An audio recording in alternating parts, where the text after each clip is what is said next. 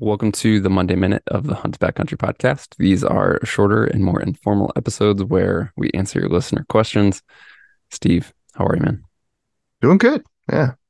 Had I don't know, like a top five dad moment last night with my Oh, little yeah. boy, dude. We were, it was, nothing fancy or special at all, dude. We just mowed the yard together. Like, Oh, but cool. he's got his little John Deere tractor and, he was running around like using it to pick up sticks and leaves. Um, and then we literally he just like followed me, as I mowed the entire yard, and we'd like high five each other as we push the lawnmower, and he'd come cruising by at full speed.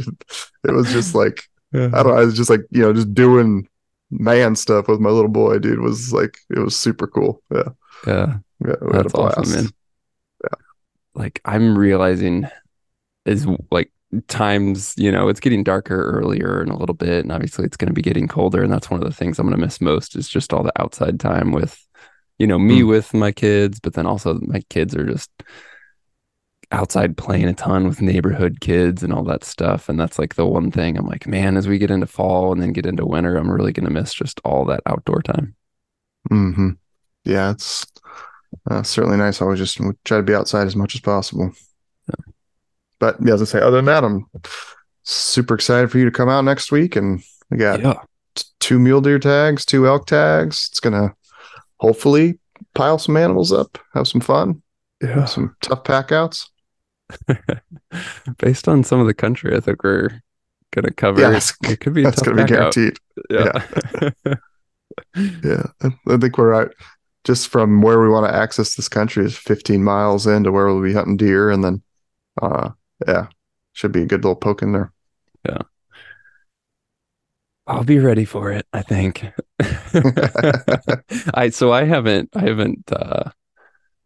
I haven't told you this. I haven't obviously said it on the podcast, but I've hardly hiked at all since my sheep hunt.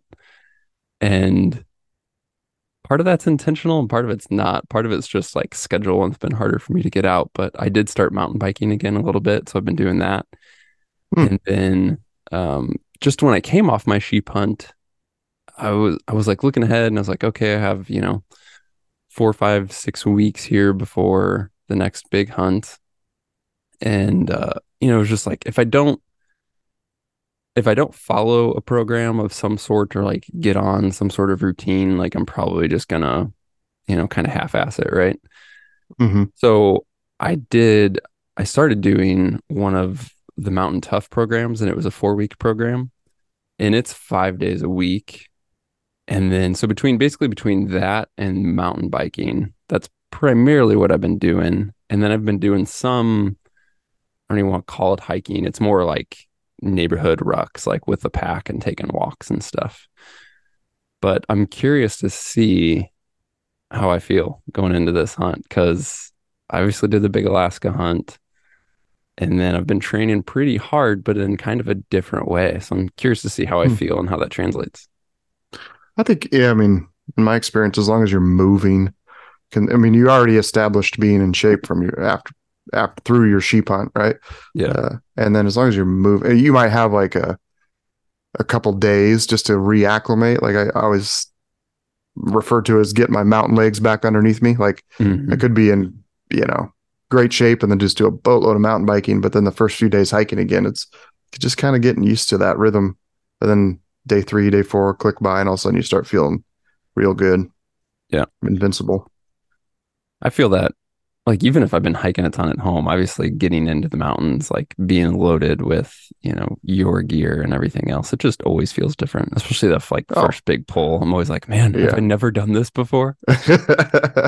Absolutely, man. Well, and you just can't, no matter what you do, you can not replicate just being in the mountains, Doing the real thing. even, I do all weighted training hikes all the time, but um, you can't like in the Boise foothills, there's not like deadfall. And so like, even if I go off trail, which I do frequently in certain areas, um, which is exponentially harder than hiking on trail, it's still like you get in the mountains and you got like much crappier footing, you're, deadfall everywhere, brush in your way. Like it just changes everything. Yeah. Um, so yeah, the best best thing for me is like, I got a tough hunt coming up. I'm gonna like pre-do a tough hunt, like going into that like the week prior, and then be ready to rock. Yeah. We had a listener of the show reach out and send us an email, not so much with a question, but more of a story. And I also wanted to share this on the podcast, which is pretty abnormal because I try and keep uh, other people's agendas outside of our podcast, but this one I think was quite selfless and is a great thing. So I Hmm. just want to mention it briefly. Alex is who emailed me, and him and his buddy, they're both veterans, and they're training to do their first marathon. And then they're doing it in part with the Wounded Warrior Project. And so they're raising money for their marathon and doing it. And they've already raised, I think, when I looked, like $12 or $1,400, which is awesome. But they have a goal of raising $5,000. And I just wanted to put that out there for the listeners. I will leave a link in the show description. I would just love it. Like any small amount, every little bit helps. This is obviously two regular guys doing their first event, doing it for a great cause for the Wounded Warrior Project. So again, we don't typically share things like this, but I just wanted to. And so if you're listening, and even if you just give a couple of bucks, but we had a bunch of you guys do that, it could go a really long way. So again, look for a link in the show description for that.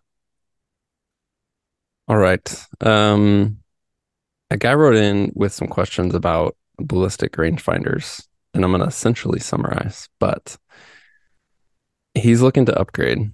He wants to get a rangefinder with some sort of, ballistic engine in it, look at atmospherics and, not be able to just hit the button and get a range in terms of distance, but also get some sort of calculated solution, an MOA or mils or whatever he's shooting.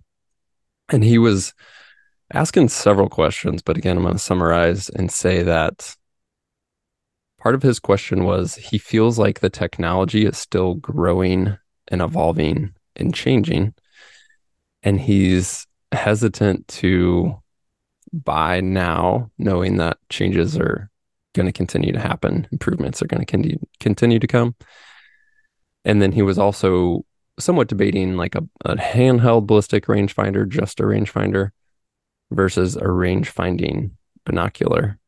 And then in part because of growing technology, he was more hesitant to purchase a range finding binocular because the investment is higher. And then he's essentially paying more to get um, out of date quicker versus like a handheld ballistic rangefinder.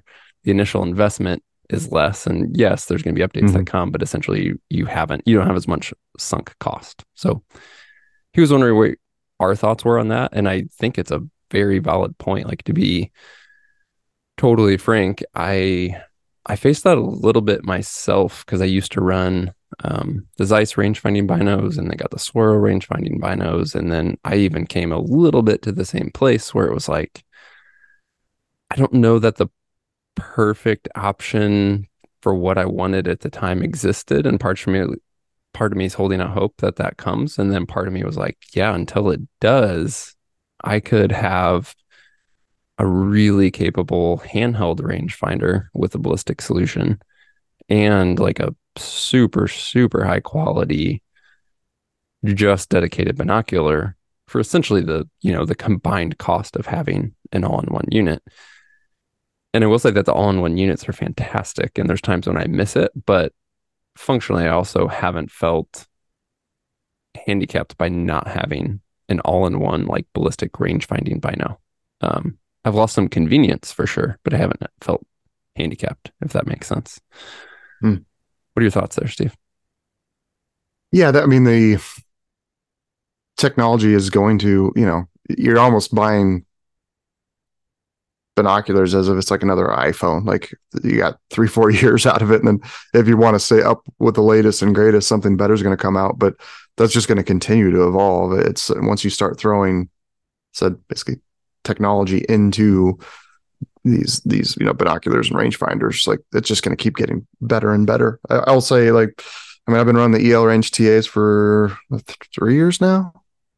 And they do I don't know how much better you can get. I mean, maybe the ranging isn't like they'll probably improve on that. Like um, to me, SIGs do probably the best job of you push the button and you get a reading back very quickly and very consistently. Um, so they can maybe improve on that over time. But frankly, they've been fantastic and it's accurate and it's doing everything it needs to do. So I don't certainly something you could buy and run for 15, 20 years, like maybe if you're um, I guess for my capabilities, it does everything I need it to do, right? Like I'm not Yeah. trying to shoot, you know, softball at 1,500 yards or something like that. Where as technology improves, that's going to get more and more accurate. But just trying to hit the vitals of a deer or an elk at 500 yards, it's certainly giving me accurate enough readings to make those shots. And so it's doing everything I need it to do. Hmm. Um, but yeah, I get, for me, it's a little different because, well, obviously with like SNS, we sell all the optics. We always got demos coming and going. I get to try a lot of different things. I'm not in that situation where, I got to save up money for a year or two to buy something and I want it to, be the latest and greatest and last for 10 years, but that's never going to happen. Right. Like um, the second you make a purchase, you got to understand that companies, if they're doing it well, they're continuing to evolve and make their products better. And eventually whatever you buy is going to get outdated, and this either sell it and move on to the latest and greatest, or live with the fact that you don't have the latest and greatest. Hmm. There's like some very minor points I think like I can highlight just again in my own experience of having a dedicated range finding bino or a handheld rangefinder. And one of these, this is again like very minor, but people maybe this influences the decision. If you hunt with people a fair amount, there's some potential that a handheld rangefinder is easier. So like if you an example, Steve, would be you and I, and let's say I'm the shooter and my ballistics for my rifle are obviously going to be in my device, not your device. And so there's maybe a more dynamic situation where we're getting set up to shoot, but the animal is moving, a little bit. And I need you to range, or maybe not need you to, but it'd be convenient to have you range as I'm, maybe set up Mm-hmm. or setting up. But you need to use my device because it has my ballistics for my rifle, not yours. It's potentially maybe easier for you to do that with a handheld versus if I had a range finding bino. Like I know that if I were to hand you my binos, you would have to change the bridge a little bit, adjust the eye cups, etc. So again, I know that that's like very minor, but I do think that's something to maybe consider versus like if I hand you my handheld rangefinder at this point and you just hit it, like there's a little bit less fuss there. Um, and then I'm curious for you, Steve, like because you did go back to some more archery hunting this year with you've have been using the ill range TAs as you said for a few years, but that's primarily for rifle hunting. What was your experience in archery season this year? Oh yeah, when I go archery, I switch back to a handheld. Like if you're going to Okay. do both and you can only have one rangefinder, go handheld in my opinion for sure.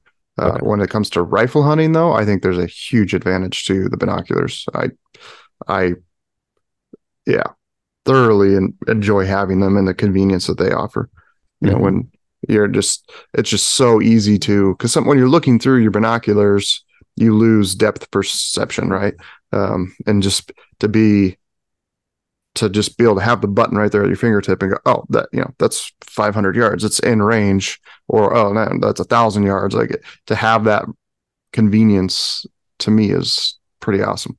Yeah. Versus, oh, there's a deer over there. Okay, put my binos down, get out the handheld, you got a much, you know, not near as nice of a optical system to look through. You're trying to refine what you were looking at to get a Hmm. range. Like, yeah, to me, if you're a rifle hunter, get binocular rangefinders. If you're a bow hunter or also a bow hunter, the handheld is, yeah. I can't, I haven't even tried to bow hunt yet with binocular rangefinders just because I just can't, I can't imagine it. Right. Like, Yeah.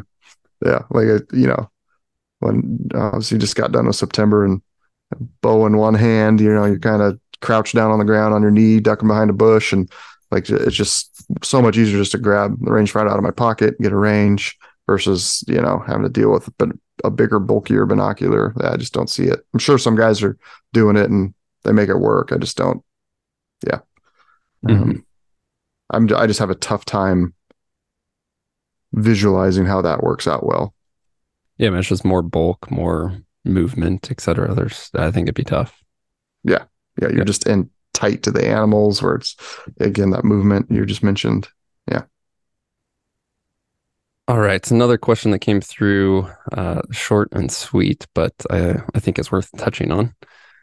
This guy said, I have heard you guys talk extensively about using onX in previous podcasts and for your hunts, but I haven't heard you mention GoHunt and their mapping features.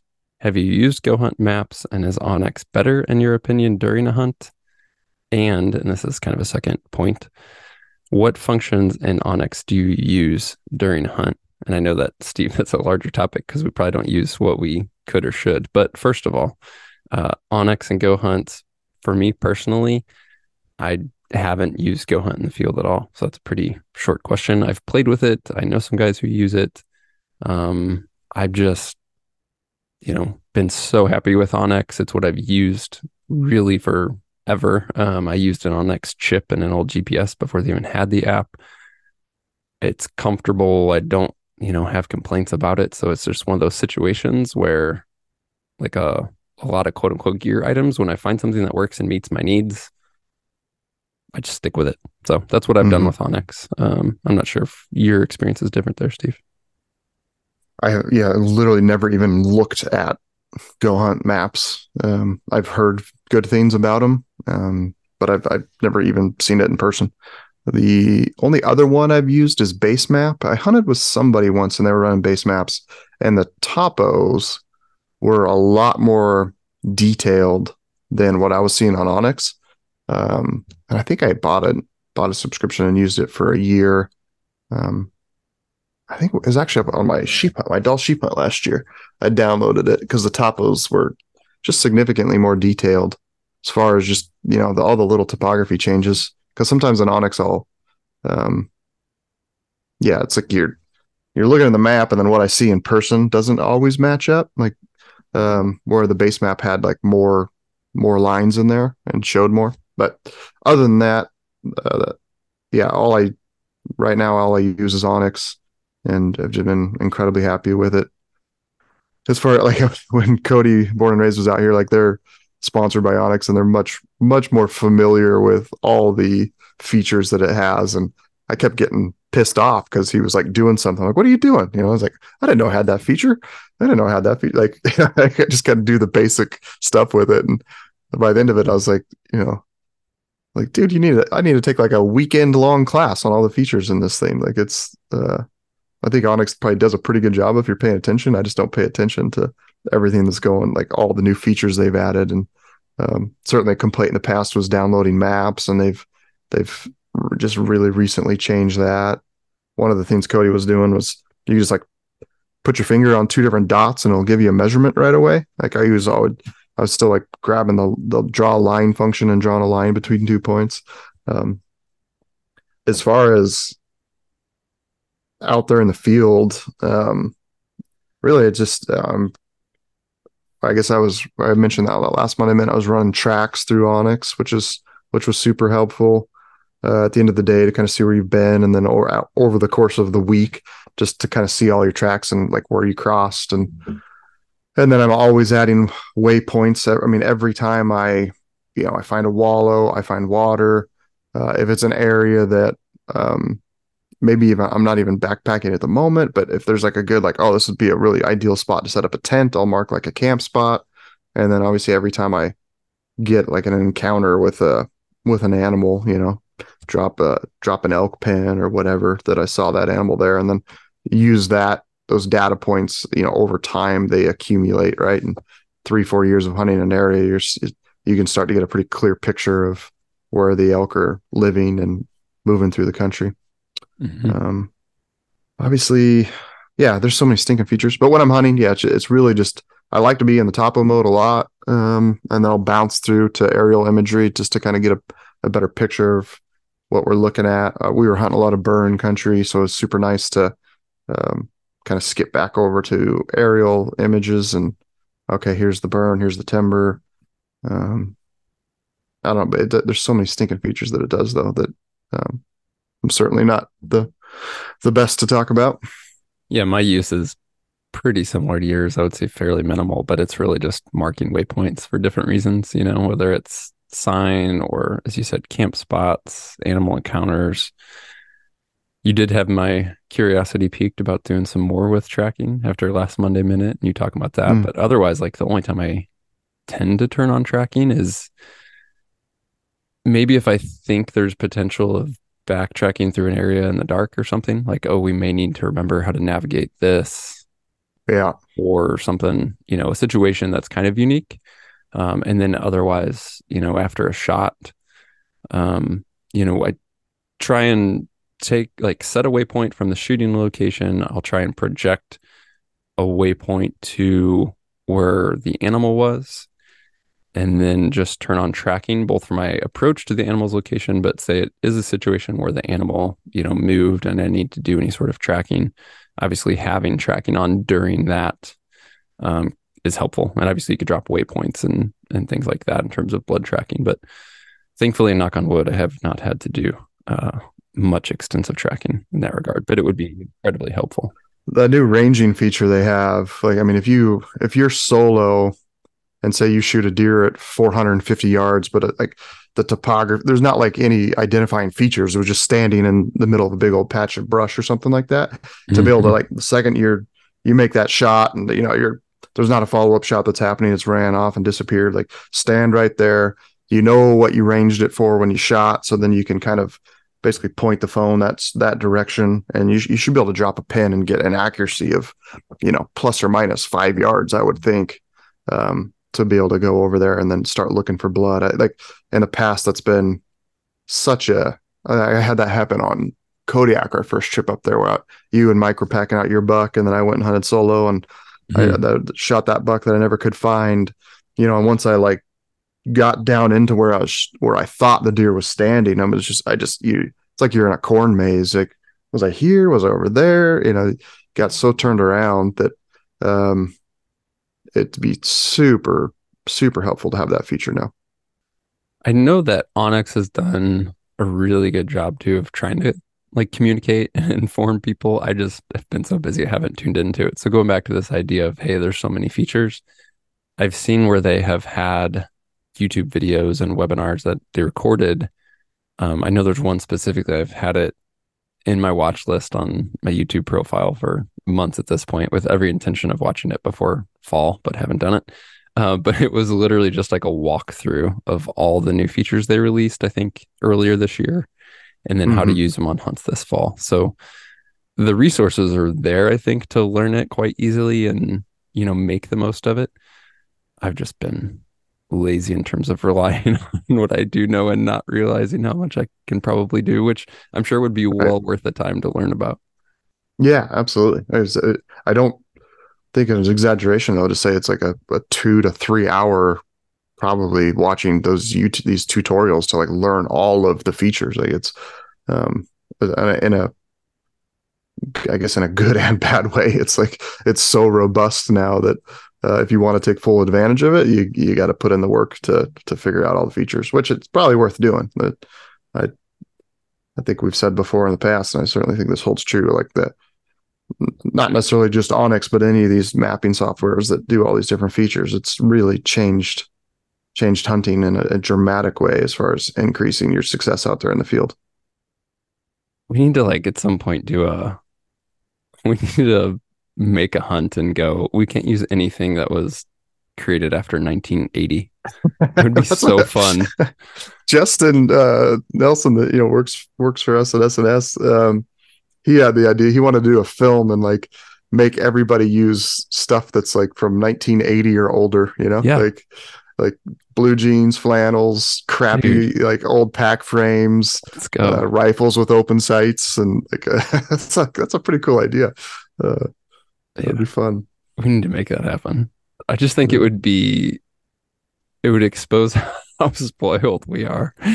Right. I Yeah. mean, I was even thinking of that like on my sheep hunt, you know, people are like, "Oh man, that sounds like such a tough hunt and whatever." And yeah, yes, but it's like there's guys been doing this for decades who didn't have near the comfort and convenience that I had to do that sheep hunt. Like, sure, it was still difficult, but I mean, I have a fancy shelter and technical clothing and electronics and all kinds of stuff. And Yeah.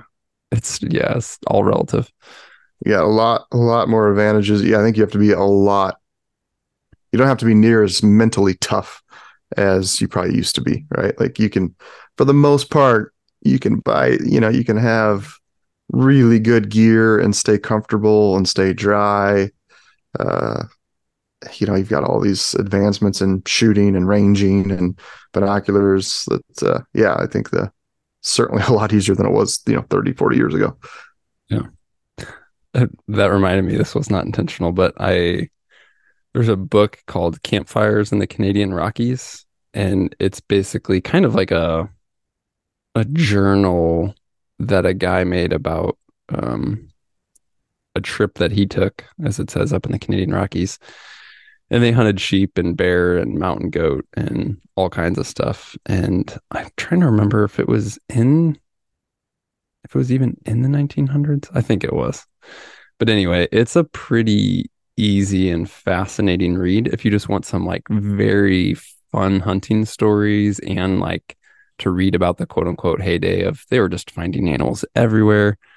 But then they were also talking about, just what it was like back then. And again, this was written more of a personal journal. I don't think was intended to be a book. It was more of like cataloging their experience, but it's a fascinating read. So I'll leave a link to that. And it's a super easy book if you don't want to pick it up and quote unquote read a book. Like you could, because it's more of like a journal format, you can just kind of like, oh, I'm going to pick this up and read about, this entry or this day or this part of this trip. It's a cool book. I picked it up before I did my mountain goat hunt because there's some mountain goat hunting stuff in there and it's pretty neat. And it has some really cool old photos too.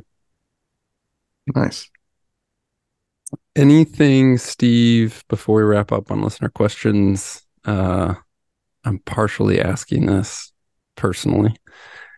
Anything you're weighing about our hunt coming up? Like, is there something to talk about, quote unquote, publicly that may be helpful, or just anything in your head where you're making gear decisions, strategy, looking at weather, anything like that? Not really, man. I mean, weather, there's nothing forecasted to come in as far as storm wise. I think we're gonna have kind of just, really pleasant, if not like a touch too warm. Um, I'm really curious, like the deer numbers in here, yeah, used to be good and not getting great reports. So I think we got a tall task to find a couple of mature bucks. Um, I've been in this country. We're hunting kind of a completely new area that we've never hunted before, but I've backpacked through it and I know there's elk there. Um, yeah, I know it shouldn't be much hunting pressure because we're certainly getting far enough away that there's not going to be too many people back there. Not have to worry about that. I'm just excited to get out there, frankly. Yeah. Cool. Well, hopefully we'll be back with some stories of both success and maybe some lessons Yeah. learned and maybe licking our wounds. We'll see. Um, one thing I do want to mention, I think like charity golf tournament, like, yeah, I think this is happening. And I want to get a good idea of, certainly I mentioned it on the last Monday Minute, and we've got quite a few guys reaching out, being like wanting to help or get involved. And I just want to get a good idea of how many people would come. So if you're interested, and I think we'd do it like in June of next year, come fly out. And I want to do like like fly into town Thursday, big, like do a big barbecue, cool thing at the Exo warehouse Thursday, golf all day Friday, do some of, dinner event that night. And then you could, maybe do something Saturday as well. But if that's something you'd be like, yeah, I'm 100% in, shoot us an email. I guess just shoot it to me. So just steve@exomountaingear.com and let me know. I want to get a good idea of, how many guys are interested in that. Yeah. I don't, I've certainly, I don't know how many hunters are also golfers. I'm sure it's more than I realize. Yeah, we'll see. Yeah, I think I don't know. you and I and both of us have had so many different ideas rattling in our brain, but definitely the idea is not just to have like, oh, we're gonna go do a round of golf with a bunch of dudes. Like as you said, we want to have some events around it, some creative things to do during it. So I think even if you're an extremely casual golfer, there's just gonna be a lot that hopefully we can pull off and make it something pretty neat. Yeah. I think we're basically going to be limited to, I think you could have, it's like 216 golfers, which, it's like, sounds like a big number, but also I bet if we could sell that out in a 24-hour time period if we once we put tickets up for sale for this thing. So, Hmm. but maybe not. Maybe there's not that much interest in it. So Yeah, again, yeah, reach out, let us know. got to get the gauge. Yeah, Yeah, we gotta find out. yeah. Yeah, All right. Sweet. Well, thanks, guys, as always, for tuning in. If you want to let us know about the golf thing, if you have a question for the show, any feedback, anything like that, shoot us an email to podcast@xmountaingear.com. We say that all the time. We really do, though. We're, especially this time of year and going into like wrapping up fall season, we sit down and look at the year ahead and look at 2024 and the quote unquote off season and think through different topics and guests and what we want to do with the podcast specifically in the following year. So if you have any suggestions on that, we're always open to it. I'd love to hear from you. Again, just shoot us an email to podcast@exomountaingear.com and we'll talk to you soon.